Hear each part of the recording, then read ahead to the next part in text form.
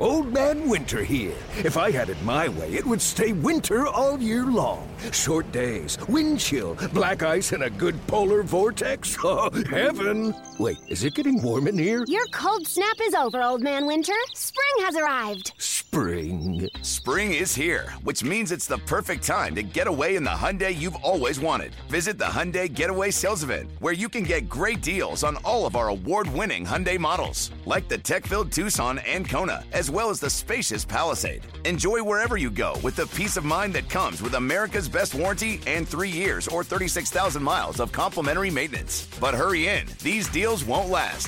Add more joy to your journey at the Hyundai Getaway Sales Event. Now get 0% APR or up to $1,500 bonus cash on the Hyundai Tucson. Now, during the Hyundai Getaway Sales Event. Offers end soon. Call 562-314-4603 for details.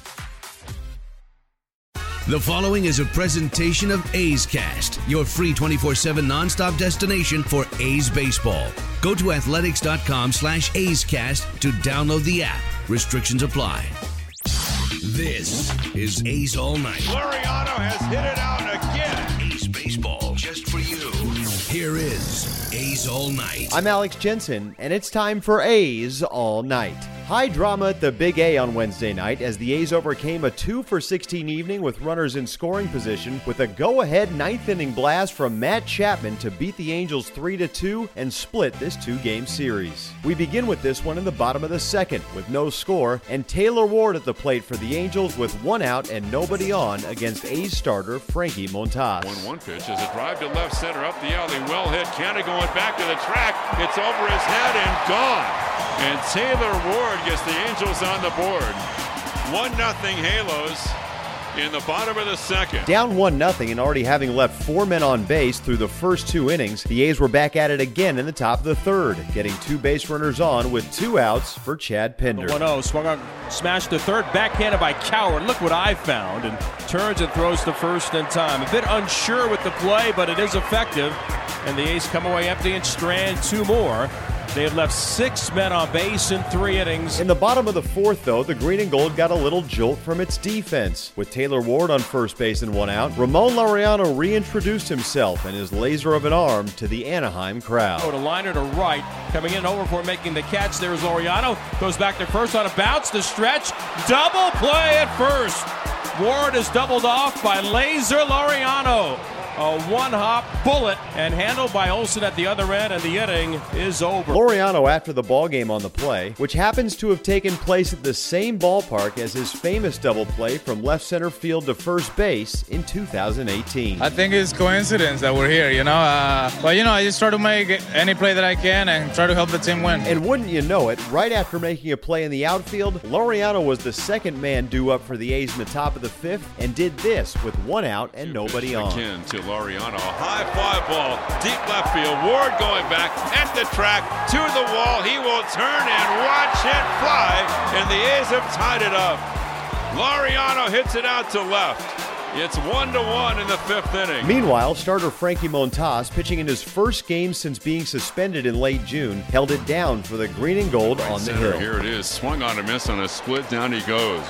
A 1-2-3 inning for Montas with 2 strikeouts. Pitching for the A's for the first time in over 3 months, Montas picked up right where he left off, giving the club 6 innings of 1-run ball while giving up just 4 hits and striking out 6. A's skipper Bob Melvin and third baseman Matt Chapman on the righty start, while Montas comments on his stuff and how it feels to be back with the club. It was terrific, and really I was hoping for 5. I got 6. Looked a little bit quick early in the game, coming open just a little bit, leaving some breaking balls up, and maybe not his best command, but as the game went along, he worked it out, and sometimes you have some nerves and you're a little jumpy, but worked it out and got better as the game went along. But I did not expect 6 today, and it was a needed 6. It seems like he pretty much just picked up right where he left off, gave us a chance to win a game, and he was huge. I feel good.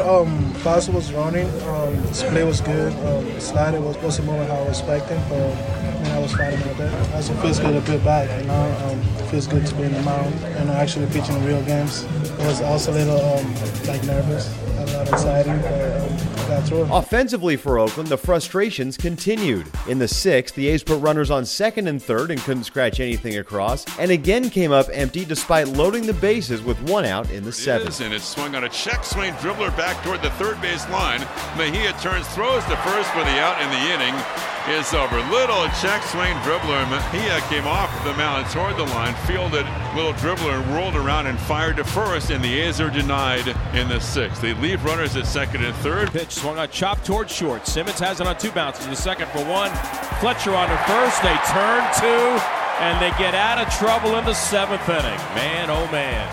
6-4-3 inning over. The A's threaten, but do not score, and their frustration continues with men on base. They strand 2 more. They've left 11 so far tonight. In addition to their 2 for 16 mark with runners in scoring position, the A's also left 12 men on base during the contest. Matt Chapman gives his thoughts. It's hard, it's hard. I'm not going to lie to you. And especially after, losing last night and to come back and be down again with our backs against the wall against a good team that doesn't want us to get to the playoffs, that has a good closer and has had success against us. But we just keep fighting, man. And regardless of, whether guys feel good or not, whether guys are healthy or not, we're fighting and we're just trying to win ball games. All personal stuff aside, it's just about winning baseball games, and I think that's what's beautiful about our team. In the bottom of the 7th, the Halos made some noise off of new A's pitcher Yusmeiro Petit. Jared Walsh led off with a line drive to left center field, a play that would cost the A's their center fielder. To the plate, swinging a fly ball in the gap at left center. Out there is Canna, can't quite get it. Takes it on a bounce, fires towards second. It's going to be offline, and into second base with a double is Walsh. And down out in left center field and maybe hurt is Mark Canna. After the ballgame, Bob Melvin called the injury a strained groin and gave no timetable for Canna to return. Matt Chapman offers his thoughts on the club's do-everything bat in the middle of the lineup. This time of year, everybody's grinding, whether you know it or not. Guys are dealing with stuff and just trying to stay out there, and it's a long season, and it takes a toll on your body. And, I hope he can bounce back because he's, a big part of why we're here and we need him. So with Canna out of the ballgame and a new defensive alignment for the A's, a fly ball to center field moved Walsh to third base with just 1 out, setting the stage for Caleb Cowart to put Los Angeles on top. Swung on line over first, a fair ball. It's in the corner. The Angels take the lead as Hermosillo scores, and sliding into second with an RBI double is Cowart. Cowart with his 3rd double in the series. Hermosillo is home, and it is 2-1 Los Angeles. With the A's still trailing 2-1, we head now to the top of the 9th, and the Green and Gold taking their swings against Angels closer Hansel Robles. Marcus Semien began the frame with a single, and after Laureano bunted him up to second, Matt Chapman came to the plate and took the biggest swing of the A's season thus far. Turns and Chapman hits a deep drive into center. Going back is Goodwin. He will turn and watch it fly, and the A's have taken the lead on the biggest home run of the year for the Oakland A's. Center field shot by Matt Chapman. 3-2 A's in the 9th. He drilled it. There was no doubt over the wall and straight away center field. And the A's are going nuts in their dugout.